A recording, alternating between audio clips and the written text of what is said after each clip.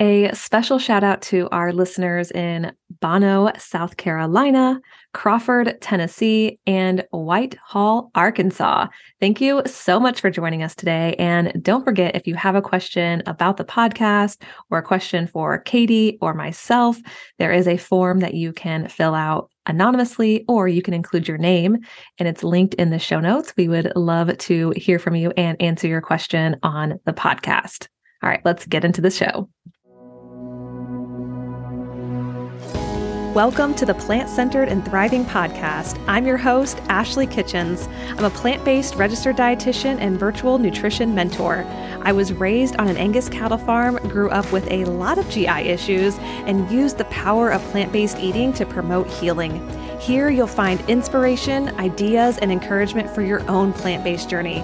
I'm so thrilled you're here today. Let's get started. Welcome to the podcast. My name is Ashley, and I'm so thankful you're here today. I have a question for you. When I say longevity, what do you think of? What first came to mind when I said longevity? Maybe you think of living a long life. Maybe you thought of the blue zones. Maybe you think of community. Maybe you think of beans. Maybe you think of someone who maybe didn't have a long life. Maybe you think of that's something that I would like to have is a long, healthful life. Today, that is a big part of what Hannah and I are talking about is longevity and ways that you can shift some of the things that you're doing in your own life to potentially increase your lifespan, and not just your lifespan, but your health span. And Hannah goes all into that. Hannah is a registered dietitian dedicated to helping people thrive by eating more plants. Her work in longevity and heart health nutrition research, starting in 2012, inspired her to adopt a plant-forward lifestyle, which transformed her own health and grew into a passion for helping others do the same. She uses plant-forward and flexible nutrition to guide her clients toward finding their body's healthiest weight while improving their heart health and boosting longevity along the way. In our discussion today, we talk about longevity and things that you can do to, again, not just further your lifespan, but also create a healthy heart throughout the process. We talk about fiber and its important role in longevity. We talk about the blue zones. We talk about her research, and Hannah has just such a great way of breaking things down that are easy to digest and easy to understand. No pun intended with the digest piece. And I just found this episode incredibly fascinating and incredibly needed because I think there is a lot of misinformation out there when we're talking about longevity. And Hannah does such a great job of breaking it down for us and giving us the evidence-based information when it comes to longevity. So before I get to our interview with Hannah, she lives in the foothills of Boulder, Colorado with her husband, 2 kitties, and her dog, Pippi. She loves hiking, trail running, cooking, vegetable gardening, and is expecting her first baby girl in April 2023. Please join me in welcoming Hannah to the show. Hannah, welcome to the show. Hey, thank you so much, Ashley. I'm so happy to be here with you. I am so excited. I'm so geeked. I guess I'm geeking out right now. I cannot wait to talk to you about all of the things, which the listener has a clue of what we're going to talk about today. So, but before we get into all of those details, would you mind telling us a little bit about who you are and what you do? Yeah, absolutely. So my name is Hannah, and I am a dietitian, a plant-forward dietitian, and I'm also a former nutrition researcher. And currently I'm in virtual private practice and nutrition coaching, and I'm a course creator and content creator, all the things. But primarily what I do is I help people adopt a more plant-forward lifestyle to achieve a variety of goals, whether that's just eating more in alignment with their values, of course, boosting longevity, if that's something that people are interested in. I can help people find their body's best weight through more of a habit change-based approach as opposed to kind of tracking and like all those things. So those are some of the things that I help people with and that I do right now. Wonderful. We love that around here. Mm-hmm. So I'm curious because I actually don't know this, Hannah. What is kind of your plant forward backstory? Like what led you into eating more plant-based? Yeah. So actually my backstory comes from about two different angles. So first of all, it comes from my research background. And when I was an undergrad, I was involved in physiology research, and it was more medical research, like physiology, neuroscience, wasn't nutrition focused per se, but it was focused on heart health and longevity. And the lab that I worked in used nutrition as the intervention to get at those questions. And so we were looking at like middle-aged and older adults, seeing if we could impact their longevity with nutrition. So even though it wasn't a nutrition lab, we used nutrition in our interventions. So that was one area. And I worked in research for about 6 years, where I was kind of getting all of that information and taking it all in. It made me really fall in love with nutrition from like the science perspective, you know? So that's one angle. But then the other angle is when I went to college, I was kind of dropped in college like most of us are, and I didn't know how to feed myself at all. Yep. You know? And so it's like, it's a whole new world. And I was struggling with some health issues that I wanted to get a hold of. So I started to like go through my own research online. And this is circa 2010 when paleo and low carb Yes. and all of that was like all the rage. And I got very, very sucked into that low carb paleo dogma for the first like 4 or 5 years of when I was really trying to develop my own nutritional philosophy and trying to heal myself and figure out what made me feel well. So here I am, a longevity nutrition researcher. And obviously we'll talk about this more, but we know from the research that a predominantly plant-based diet is really good for longevity. So I'm hearing this on one side, but I'm also really entrenched in this other side where I have like this kind of low carb grains and beans are toxic and they're going to kill you. And, you know, like all of this stuff in the other side of my head. And truly what ended up happening for me is after going down that for a while and doing some things like intermittent fasting, which was not a good fit for me. I know it's not a good fit for a lot of people. I ended up with a lot more health issues being low carb. And that would include actually issues with like blood sugar balance. I have PCOS, which is like an endocrine condition that can make it really tough to balance your blood sugar. That got really, really bad on a low carb lifestyle, which I think people say the opposite, which is why which is why I started with that in the first place. But we know now, and you know, most of the experts recommend that for those sorts of conditions, a predominantly plant-based diet is still the best way to go. I didn't know that at the time. And so I was doing some damage to my blood sugar. My anxiety was out of control.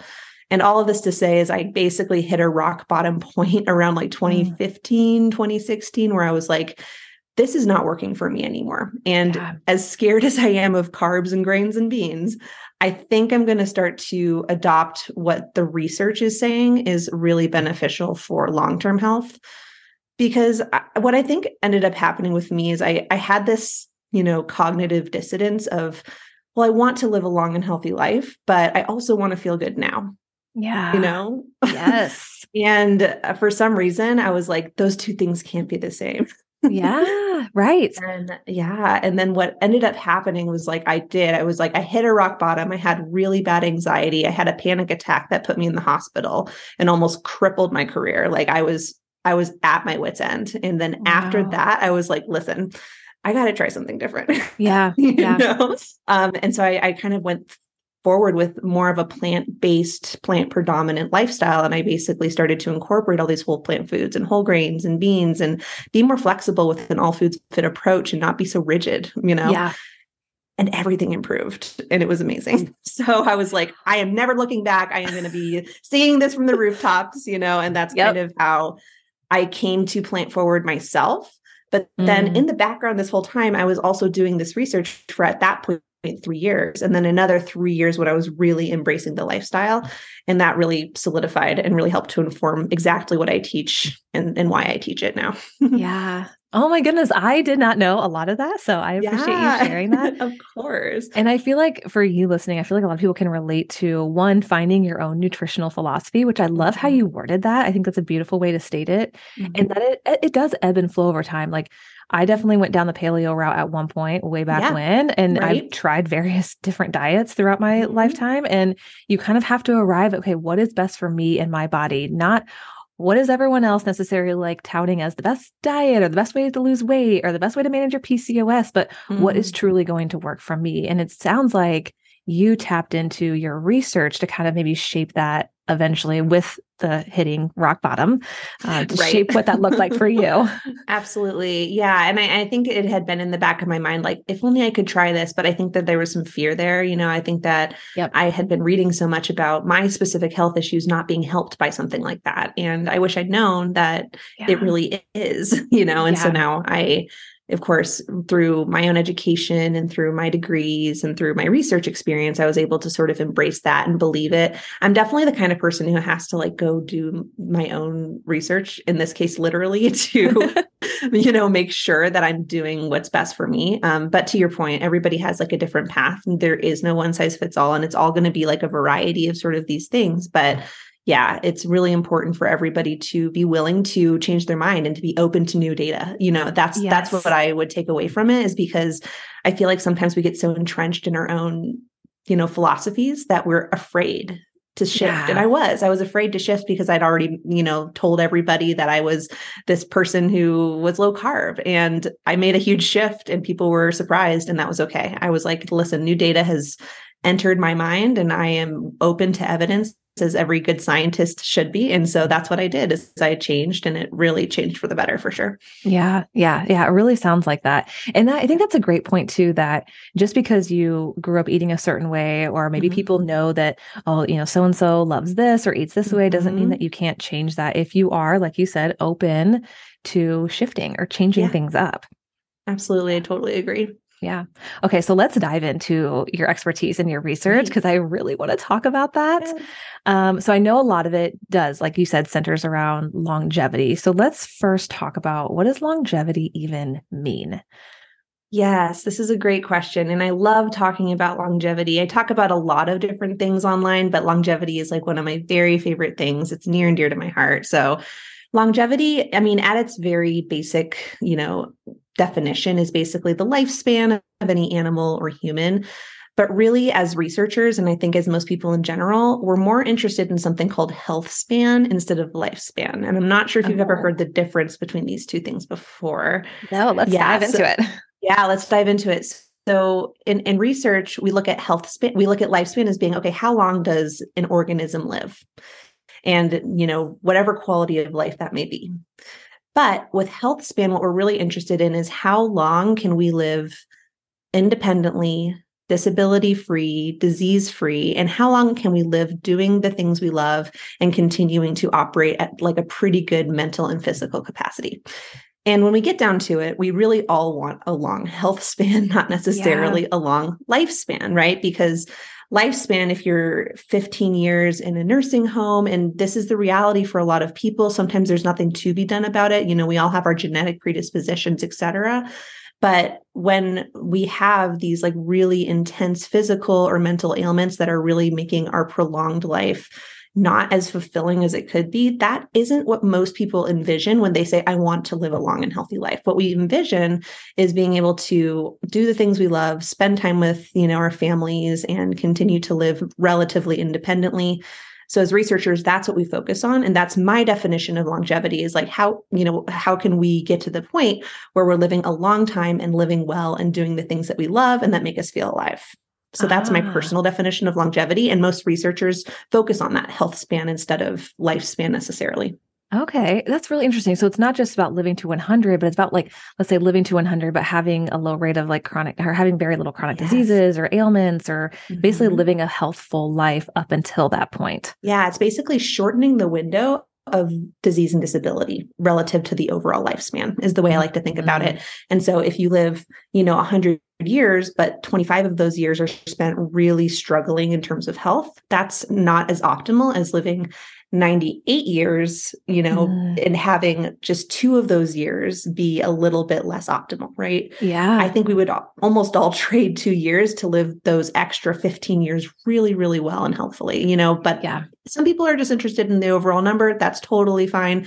I'd say most people are interested in living that long and healthy life, though. Yes, absolutely. And I'm sure that's why a lot of us are plant-based, because we know that can help, which I know that's what you found as well.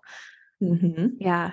So this kind of brings up a good point, and I'm sure you hear this as a dietitian as well. Something that I've definitely heard is, do you hear, well, okay, I would rather eat what I want than maybe eat a plant-based diet, even though I know that it can be potentially helpful with longevity or help me live a long life. What do you like say to that? Yeah. I do hear that sometimes. I would say that more than hearing it, I see it demonstrated. Oh, Because yeah. when you ask people point blank, like, do you want to live a long and healthy life? Everybody's going to say yes. But the issue becomes that when we have a target that's that far in the future, it's kind of out of sight, out of mind. Mm-hmm. And it's tough for people to conceptualize, well, it's so far in the future, I have so much time to get there.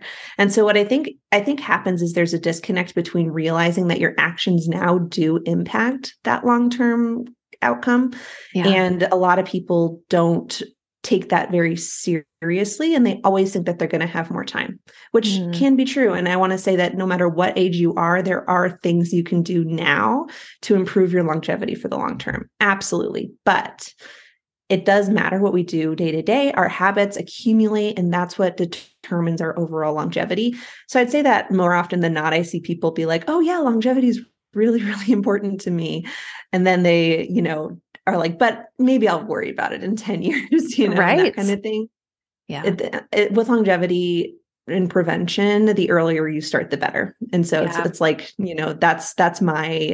that's my read on it. But yeah, certainly there are some people who would, quote unquote, rather live their life now and eat whatever they want. But when you really get to the core of the issue, I think everybody does want to live that long and healthy life. And I think they think it's just too burdensome to Mm, engage in the habits that are going to create longevity, when really, I don't think it is that burdensome if we can do it in like a sustainable and like healthy way. yeah. So Yeah. that's what I typically see. Yep, absolutely. And I mean, we see people going plant-based in their 70s, 80s, 90s. I mean, some people Right. say, well, I remember reading this one post about this woman. She might have been in her 90s and she went plant-based and she was like, I feel like I've been lied to my entire life because she didn't know that this diet, this way of eating was so Mhm. beneficial in so many aspects of her life and far beyond her life, the planet and animals and all that stuff. Absolutely. Yeah, there's so many reasons to go plant-based, and that's another reason why it really solidified for me, is it aligns so much with my values to eat plant-based Yeah. in so many ways. It takes care of my long-term health. It aligns with my ethical values and my, wanting to care for the environment and wanting to care for my current health. Like, there's so many beneficial things for plant-based. But yeah, I totally agree. It's like, I wish that more people knew about this sooner, and we're the lucky ones who found out when we're, in our 20s or 30s, Yeah. and getting the message out there. It's what we can do to help, I think. Yes, absolutely. Yes, that's what we're doing right now. Yeah, Yep. exactly. Yeah. So I'm curious because you did spend some time in this area of research. Would you mind talking about some of your key findings from the research that you did with longevity? My team in particular, what we focused on was heart health as a means to improve longevity. Because what typically happens is, it's not that people get old and they die of old age. Typically, something takes you out along the way, is the way I Yeah. like to think about it. It's like, whether that's a chronic disease like cancer or heart disease, which is the number one killer in the world for men and women. That's why we decided to target heart disease in our laboratory. Could be dementia, could be diabetes, there's all of these things. But typically, one of the best ways that we can improve longevity, and one of the things that researchers focus on, is by reducing risk of these chronic diseases, right? Mm, And so in my laboratory and my research and my team's research focused more on how can we improve heart health and therefore improve longevity in the long term. So primarily what we focused on, and what I focused on in my research, was how do we keep blood vessels really flexible for a long time? Because as we age, our blood vessels get stiffer and stiffer and stiffer. And this causes problems like it increases hypertension, which is high blood pressure. It can also increase your risk of stroke, which can result in all sorts of disabilities, in terms of brain function and body function, things like that. And as we age, like I said, it gets stiffer, but younger individuals have more flexible blood vessels. They're more pliable. They respond better to blood flow. So what we're trying to do is say, what can we do from a nutrition perspective in middle age or older, years, to try to make blood vessels more flexible and act more like the blood vessels of a younger person? mm, So that's primarily, the term is called endothelial function. And so that's primarily like what we sort of looked at was how do we make those blood vessels pliable? And the two things that I mainly studied were turmeric, which its active component is curcumin, which is a very anti-inflammatory compound. It's a spice that's found in a lot of Indian and South Asian cuisine. And then I also focused on a compound called sodium nitrite. And most of you are probably thinking nitrites, those are not good for you. It's actually a naturally occurring compound found in a lot of vegetables. The issue with nitrites comes when they're isolated and heated with meat. But on their own, they're rich in beets, they're rich in celery, they're rich in arugula, and they're a natural signaling molecule that helps the blood vessels be very flexible. This is why you might have heard that beets are really good for athletic performance, is because they contain nitrite, which is my area of research and what I studied for 4 years. And those nitrites naturally occurring cause blood vessels to be more flexible, to dilate more, and to enhance blood flow to all areas of the body, muscle, brain, etc. So all of that is to say that we were looking at basically feeding people curcumin, feeding people these like beet derivatives, and just seeing, can it improve your blood vessel function and mental function? And it could. So what happens is these anti-inflammatory plant compounds can actually make your blood vessels more flexible after, basically administering them for a few weeks to a few months, even when you're in middle age or older age. So that was pretty cool. That is very cool. Yeah, absolutely. And I think that like what we can extrapolate from that, like, again, this is a very specific area of research. This is how research works, is like we focus on like one very, very small thing. But through my career in research, I was also exposed to a lot of the literature, observational studies from all over the world and randomized controlled trials. And everything points to a plant predominant diet being the absolute best for longevity. So the evidence is just overwhelming that people who eat mostly plants, and I define that as basically 80 to 90% plants or more, people who eat mostly plants are going to do better from a longevity perspective. This is what's shown all over the research. And so that's basically what I took away and extrapolate from our research, is that these plant compounds that are found in plant-based diets, as well as an overall anti-inflammatory dietary pattern, which is a plant-forward or plant-based diet, can result in better heart health, which then results in longer life and healthier life over the long term. Yeah. Wow. And I'm curious too. So maybe explain for those of us who don't know, when your arteries are stiffened, what's maybe, or your blood vessels, what's like the con of that or the detriment to that versus having arteries or blood vessels that are more pliable and flexible like you are when you're younger? Absolutely. So there can be a number of issues. So I had mentioned that hypertension, which is high blood pressure, can increase. And think about it like a tube. Think about it like a plastic PVC pipe or something like that that's super, super stiff. If you're trying to force liquid through that, water, for example, the pressure is going to be higher than if the hose is really flexible like a balloon or something like that. So basically, stiffer blood vessels can result in higher blood pressure. That can be a problem. The other issue is that it can really impact anywhere that blood vessels go, which includes muscles and it includes the brain, because blood vessels are in both. So if your blood vessels are stiff in your muscles, you're going to have problems with movement if you can't get enough blood flow and oxygen to your muscles. This is where we see with age a decrease in motor function, as we call it in research, which is the ability to move naturally and well. And then you also see decreases in mental function and cognitive function and potentially all the way to dementia, Alzheimer's, those sorts of things. And that's all caused by deterioration of these linings of the blood vessel called endothelial cells. And so that's the main issue, is that it can impact your blood pressure. It can impact your risk for stroke, because stiffer blood vessels will increase your risk for stroke. And then also it can impact your movement and your brain function over the long term. Wow. Yeah. So it makes sense why having more of those pliable young blood vessels later on in life can be really beneficial for a lot of different things that we find that are, quote, common, when you get older. Oh, high blood pressure. Yeah, that makes sense. You're old. So of course you have high blood pressure. Exactly. But you don't have to. It's so common that I feel like it's common, but that doesn't have to be normal. I feel like we, like always think that just because it's common doesn't mean it's normal. Like we can actually change this. Yep. And so you're right. Yeah. I think it's seen as just a natural part of aging. To some extent it is. Without intervention, most people's blood vessels will become stiffer with age, but there's a lot we can do to prevent that. And that includes things like exercise and movement and keeping, use it or lose it kind of philosophy, but it also includes what you eat. Yeah. Yeah. And one thing that we know, because I remember doing this, I've wrote an article recently, or I was part of an article that was written Mhm. about low carb diets and its Yeah, effect on blood vessels. And what we find is low carb diets stiffen the blood vessels, stiffen your arteries. And lead to some of absolutely. these things that you're talking about.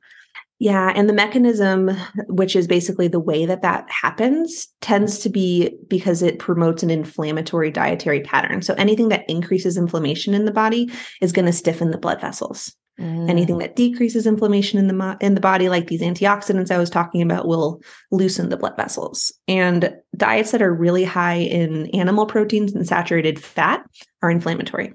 So when you're talking about a low carb diet, they're not typically too concerned about the saturated fat piece. You're going to get that stiffness as a result of the chronic inflammation that's promoted by that. That's another reason, aside from the phytonutrients in a plant-based diet, that plant-based diets decrease inflammation is by actually being naturally lower in saturated fat. And so that's another mm. reason that it can help. Yeah, yeah. So is there anything, you were in this research for quite some time. Was there anything that you kind of took and applied to your own life that you have found really beneficial? There's also this myth that women don't get heart disease at the same rates of men, and that's not true.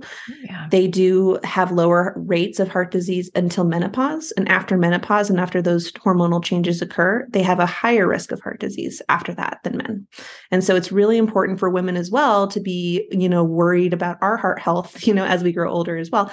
And so I'd say that what's good for the heart is good for longevity. And that's something that I take to heart big time. So, practicing a plant-based lifestyle, keeping saturated fat to a relative minimum for the reasons I just mentioned in terms of like the inflammation and stuff like that, packing as many antioxidants and nutrient dense foods into the lifestyle as possible. So when we're talking about antioxidant rich plant foods, we're typically talking about foods that are a little bit on the bitter side. Think turmeric, think kale, sort of those sorts of things. Those bitter compounds tend to be antioxidant rich, and you don't have to eat them if you don't like them. There's plenty of other things that you can eat as well. I like to say that the darker the fruit or vegetable, typically the more packed with antioxidants it is. So berries and even things like dark chocolate, some of the tastier things that can contain those antioxidants, those are really good to incorporate and include in the lifestyle. And then the third thing, which I haven't mentioned yet, is exercise is one of the most important things that we can do for longevity. And it's not nutrition related per se, but it's lifestyle related. And it's something that I've taken to heart, especially, strength training for people as we get older. We naturally lose muscle mass. It's a process called sarcopenia. And so as we lose muscle mass as we age, really the name of the game is preservation. And so the more that you can preserve your muscle mass at that stage of life, the better. So weight training is awesome. I know, Ashley, you're a weightlifter and you enjoy doing strength training and stuff like that. So that's really, really good. Also, cardiovascular endurance is important when it comes to heart health. Mm-hmm. And so that's my preferred form of exercise. I'm actually 7 months pregnant right now, but when I'm not pregnant, I am. Yeah. I didn't know that. Yes, I'm pregnant. Yeah. So I've got 2 months until this baby comes and it's crazy. But when I'm not pregnant, I'm doing triathlons. My husband and I, we love to do like long course triathlons. And so we did like the half Ironman in 2021 and 2019 in Boulder, Colorado, which is where I'm from. Gosh, Yeah. yes. And so we love to like do all that. And it's just fun. Oh my But gosh.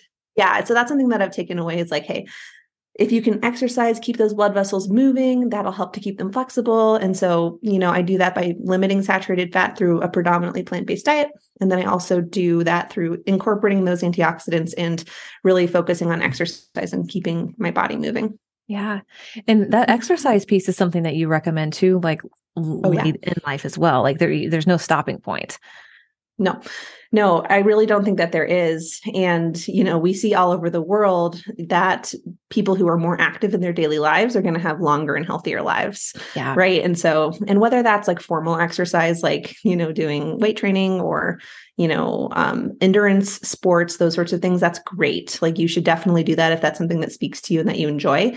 But also just low level activity, like moving around, changing positions, gardening, things like that, all of that can help too. But yes, there's no stopping point for it. The more you can stay active, like a body in motion stays in motion kind of, physics theory, right? Mm-hmm, So like, let's keep our bodies in motion. And then the less we slow down, the easier it'll be to do that forever. Yeah. Yeah. Yeah. Because when you stop, and this goes Yeah. to even just with the way that you eat, there's a Mhm. hurdle to get back to it. So, yeah, the more you can just kind of continue the cadence of what you're doing, I think that's a great point. Yeah. I appreciate that, Hannah. Yeah. So, for those of us who are not familiar with the blue zones, which we'll link, we have a podcast that we did on them last year. So, we'll link that below in case you're curious to learn more. But would you mind just kind of describing what the blue zones are?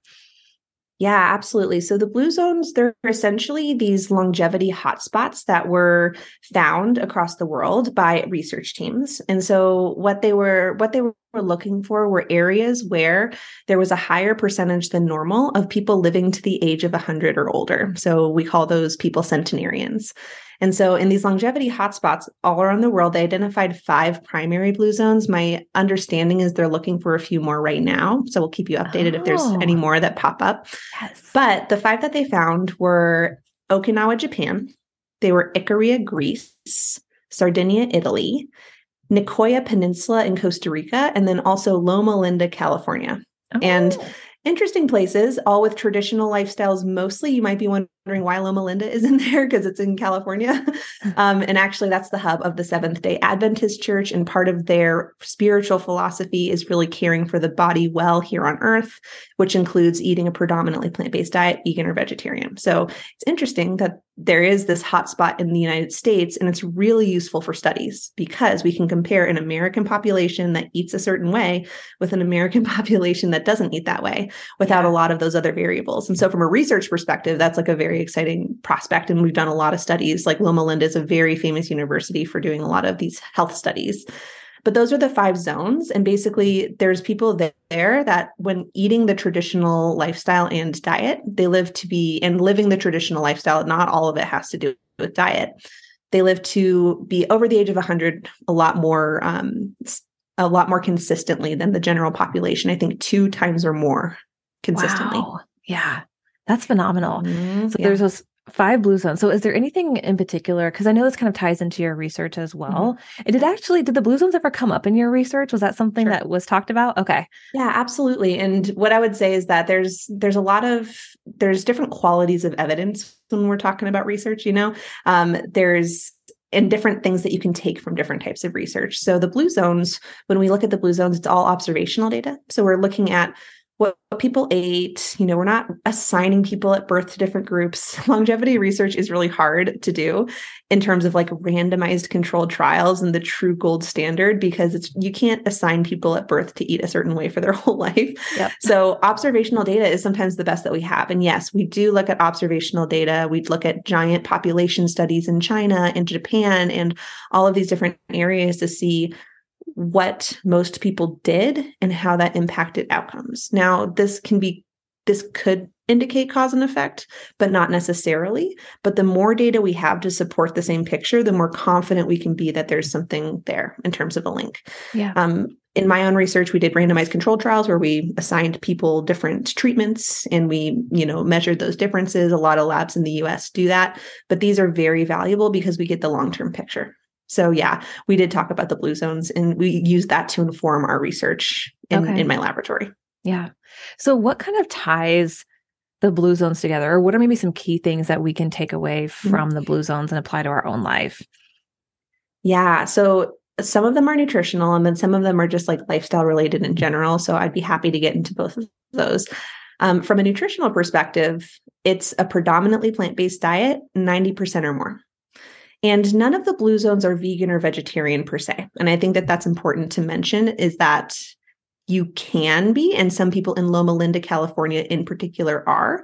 But I think it's a little bit more accessible for people to understand too, that it's not actually has to be 100% according to that particular set of research. But the idea is that the closer you can get to a plant-based diet, likely the better it is, right? And so we have 90% or more plant-based. We have people who eat a ton of vegetables and vegetables that are locally grown. Not that probably, I don't know if how much that matters, but that is what these individuals had access to for their whole lives. Their own gardens or things that were available in their own communities. So tons of vegetables. Beans were a huge staple throughout all of these cultures. So everybody ate some sort of beans, whether that was tofu and edamame in like Japan, or whether that was, pinto beans and black beans in Nicoya, Costa Rica. There's like all of these areas, and everybody relies on beans. And then nuts were another one. So healthy fats from nuts. So in terms of nutrition, that's like the main thing. They also drink a lot of tea. Most of these areas had some sort of tea that they would drink. So that's like from the nutritional standpoint, the commonalities here. And it's interesting because oftentimes these blue zones would have less meat in their lifestyle from economic necessity because meat is really expensive, right? And so it was more, sometimes it was more due to economic necessity, but it produced this outcome of basically, we believe, allowing them to have like these long and healthy lives, which is really cool. So that's the nutritional bit. And then in terms of just the other things that they would do, low level activity all the time. And like I mentioned before, it's not like necessarily like formal exercise, I would say. It's not like they're going out for jogs, except for in Loma Linda, they do some great little formal exercises and things like that because it's America. Yep. But what I would say is that for most of these, it's more just walking and it's moving and it's, shepherding sheep in Sardinia, Italy, and it's gardening and bending over a lot in Okinawa, Japan. And, it's just sort of like keeping those muscles moving.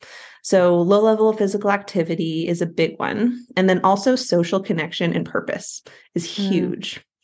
And I think that this is understated when it comes to longevity, but in Costa Rica, they call it your plan de vida. It's like your purpose for life. And, in Okinawa, Japan, they have these amazing groups called moais, where they're these close little groups of friends that get together every afternoon. And these sorts of connections, and also like a connection to something greater than yourself in terms of a purpose. And that can be anything. This doesn't have to be spiritual if you don't want it to be. This can be like volunteer work or connecting to your family or, serving a role within that capacity. All of that can help too. And that's another commonality that we see in the blue zones is like they have that really intense, connection to their purpose, I would say. Yeah.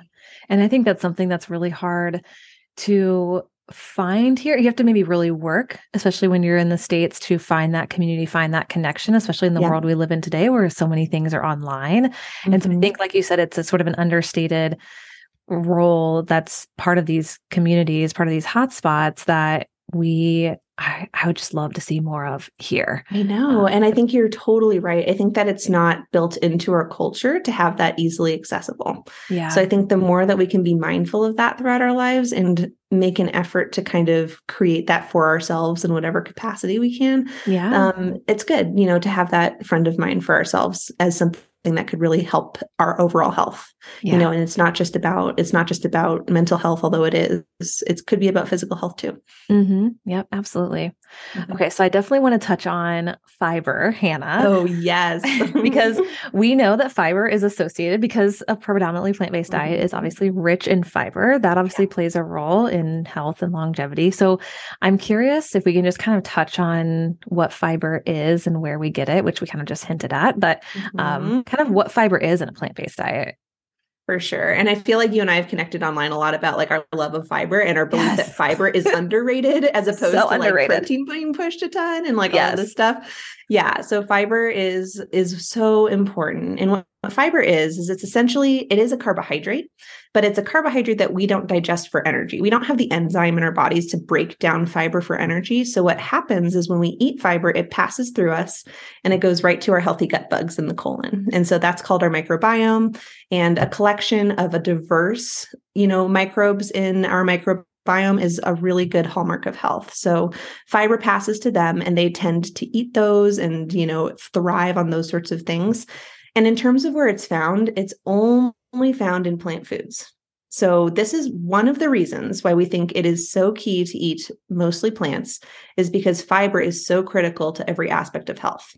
And it's only found in plant foods. So the way that I like to frame it to like my clients and my following is that fiber is pretty much like the bones of the plant. So as animals, we have connective tissue and bones and everything that we need to hold us up. Plants don't have that. They have fiber instead. So animals don't need fiber. We've got bones and connective tissue. Plants, to give them structure, they need that fiber. So if you remember nothing else, fiber is the bones of the plant. And that's basically the reason why you can only find it in plants. You're going to find 0 grams of fiber in animal products. So it's important. And then it's found in most plant foods. And I would say it's found mostly in whole plant foods. So if you have super ultra refined plant foods, oftentimes those won't have as much fiber or any fiber, depending on the type of food. But if you have whole plant foods, which are fruits, vegetables, whole grains, beans, nuts, and seeds, those 5 categories primarily, then you're going to get some fiber from those. And in particular, I think that we don't know about this enough, but really it's whole grains, beans, and fruits that have the most fiber. And vegetables have some fiber, and they're important for a lot of reasons, but not nearly as much fiber as the starchier types of plant foods. And so it's really important to, when I see people on a keto diet or like a low carb diet who are saying that they get a ton of fiber on their diet, they probably don't get as much fiber because they're eating only non-starchy vegetables, which do have fiber, in particular scratchy fiber called insoluble fiber, but they're missing out on the kind of squishy fiber, the soluble fiber that's found on the interior of beans and grains and fruits. And that's the gut bug's favorite food. That's what they truly thrive on. And so I would say that most low carb diets are fiber deficient, even though they may be eating a lot of non-starchy vegetables, if that makes sense. Yeah, it definitely does. And I think that just reiterates the importance of fiber and how we emphasize protein so much. When we think of protein, we think of meat or animal products. And so then our emphasis is on that, or our focus is there. And it kind of puts this like shadow over fiber, which is very, very important. Like you said, at the very least, for those little guys in our colon that want to, feed off of them. Yeah. And I would say that like, the importance of fiber in terms of longevity in particular is its interaction with chronic disease, because what we know is that our gut health and our gut microbiome, it's this wild world that influences absolutely everything. And more is coming out about it every single year. And back when I was in research, we had a laboratory next door to mine that was focused in microbiome research. And we did like some collaborations and stuff like that. And just the stuff that there is no chronic disease that is not tied to dysbiosis, which means poor gut health. So all chronic diseases that we have identified are tied in some way to poor gut health. So it's really, really important to try to keep the gut as healthy as possible from a longevity perspective, because it can help to improve, or rather decrease, the risk of chronic disease. It can help to decrease the risk in particular of certain cancers. I mean, when we talk about colon cancers, colorectal cancers, diverticulitis, sort of polyps that can become cancerous within the colon, when we have fiber sweeping through like a broom, it becomes really a lot better and easier to manage those sorts of conditions. So all of that is super, super important. And so from a longevity perspective, fiber is critical. And it also helps us to tap into, one more thing about fiber that I love is it helps us to tap into our natural satiety mechanisms, which means it helps us to feel full, like we're used to feeling full as humans. Yes. And so it really helps us to tap into that. And it helps us to have more reliable hunger and fullness cues, which is a super awesome way to be able to make sure that you're eating enough and sort of making sure that you're regulating your appetite properly. So all of these things contribute to longevity, and fiber is super important for all of them. Yes, absolutely. So the big question is, are we getting enough fiber in our diets? And I say we as in Americans. No, typically not. And I think that I read we're getting probably 30 to 40% of the fiber that we need on average. So it's less than half. So not happening too much. I think that the numbers that we shoot for are 25 grams to 38 grams, depending on your body size. I would bump that up to 30 grams as a minimum if it were me. I think that that's probably a better, safer spot for most people to try to shoot for. And we're getting like 15 grams of fiber on average on a daily basis. And a lot of this is because we're not eating a lot of those whole plant food carbs. If we were to be eating more of those whole plant food carbs, and beans in particular, I think it would be so much more beneficial. And I'm actually I just recorded a reel where I'm like, what's the number one food for longevity? Beans. Like I was just there sort of thinking about this. It truly is. I think beans are like the best food ever. And they contain so much fiber. They contain those great proteins and things like that. But I think it's a deficit of these whole starchy carbs, as well as, of course, a deficit of vegetables in the standard American diet that's contributing to that lack for sure. Yep, absolutely. And I couldn't agree more with beans. And sometimes when I see people say that, beans are toxic or they're harmful to your body, or these things in there that are harmful, it's just like, I want to and I mean, this is like probably not the best way to put it, but like beat my head against the wall. Cause I'm like, when you look at these people who are some of the healthiest people living the longest lives in the world, they are eating beans. And so and then again, it creates a lot of fear in people, like, oh, should I not be eating beans because, so-and-so said they were, quote, bad. And there's just so much misinformation, which drives me insane. There is. And I think that that's what finally got me in terms of like my logical brain when I was like, wrestling with this like cognitive dissonance of like, is a low carb better? Is like high carb better? Like, is plant-based okay? And I was like, I don't remember who said this. I read this quote online, but basically it's like, if beans are trying to kill us, they're doing a terrible job. Yes. They are doing a terrible job. It's like they are the number one food that's associated with longevity. It's like, how are they trying to kill us? How can we reconcile that? And so I always think back to that when I'm like, okay, if you're telling me that beans are toxic and that they're going to shorten my lifespan, why are the longest lived populations all across the world eating beans and surviving so long and living such healthy lives? Right. Riddle me that, and then I will talk to you. Yes. So that's how that's definitely how I feel as well. Yeah. And if you're listening, you're like, well, I do have issues with beans. We'll link Dr. B's episode below in the show notes. That way you can listen, because he really goes through, if you struggle tolerating beans, there is a way to kind of slowly increase the amount that you're eating so that you can tolerate them. Because I do believe that I'm putting quotes around that everyone should be eating them. Oh yeah.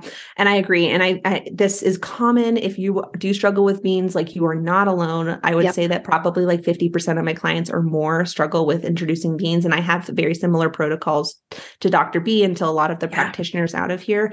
And it's really important to understand that it's not an intolerance. It's more of a mismatch between your gut flora that you have now and the gut flora that you could have once we incorporate more beans. Yes. And so it's really important to grow that garden by not eliminating beans, but instead introducing them more slowly. So definitely go see Dr. B's episode because I'm sure he has some really good insight on that. Yeah, but that's a great way to put it because you're kind of like slowly growing that bacteria in your gut that can help digest those beans. So, and that takes time. It's not something that happens overnight. No, and it's an uncomfortable experience. Another analogy that I like to use is like, is lifting heavy bad for you because you can't pick up the 50-pound dumbbells right when you go to the gym? Probably not. Probably you just need to build up to it, And so that's what we want to do. We want to build up to it. We want to start with those 10s, and then eventually lifting heavy is good for you and you're going to be healthier for it. Yes. Yep. Absolutely. Yeah.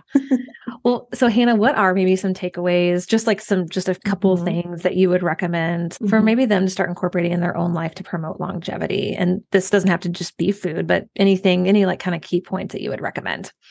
Yeah, I would basically, I would say like, just like we were talking about, eat more whole plant foods, just add them in, if nothing else, And I like to start with adding things in instead of worrying about like making your diet perfect or worrying about taking everything away. It's like, if you can add in vegetables, fruits, whole grains, beans, and nuts and seeds wherever you can, you're going to be getting more fiber, and that fiber, with again making you feel full in the way that your body is used to, is going to start to crowd out any foods that might be less helpful. And so eventually it's going to, be more of a predominant part of your diet. And I would say, fiber rich foods with antioxidants. So shoot for tons of colors and tons of variety if you can. Variety helps gut health. Colors help with antioxidants and inflammation and all of that stuff. So colorful, fiber rich whole plant foods, just add them in. And then the other thing is just take care of your heart, because I think that is a really big key for a lot of the disability that we do see later in life, whether that's issues with movement or issues with brain health or anything else. It's all connected to the blood vessels. So do what you can to take care of your heart. And you can do that by eating a predominantly plant-based diet. You can do that by exercising regularly. You can do that by getting regular checkups. You can do that by, lowering saturated fat to reasonable levels, things like that. And so I would encourage people to do that as well. Beautiful. Yep. Great things that we can start doing today if you're not doing them already, which I know a lot of you are. Absolutely. All right, Hannah, where can people connect with you? What's the best place for them to find you? Yes, absolutely. So I am Plant Forward Nutritionist on Instagram, and that's plant.forward.nutritionist. You can and I'm there all the time. I love being on stories, and please connect with me and reach out if this impacted you. I'd love to hear from you. You can also visit my website, www.theplanforwardnutritionist.com. And so that's where I am online on the web, and come say hi, and you can check out I've got some really great sort of resources for people who just want to get started adding in more plants in a plant forward lifestyle. And I would love to connect with you there on my profile. Hannah, thank you so much for coming on and sharing this. I mean, this was truly fascinating. So I just really appreciate you. Oh my gosh, thank you so much for having me. This is such a fun conversation. So thanks again. Yes, you're so welcome. And thank you so much for listening today. We will catch you on the next episode. Thank you so much for listening to the Plant-Centered and Thriving podcast today. If you found this episode inspiring, please share it with a friend or post it on social media and tag me so I can personally say thank you. Until next time, keep thriving.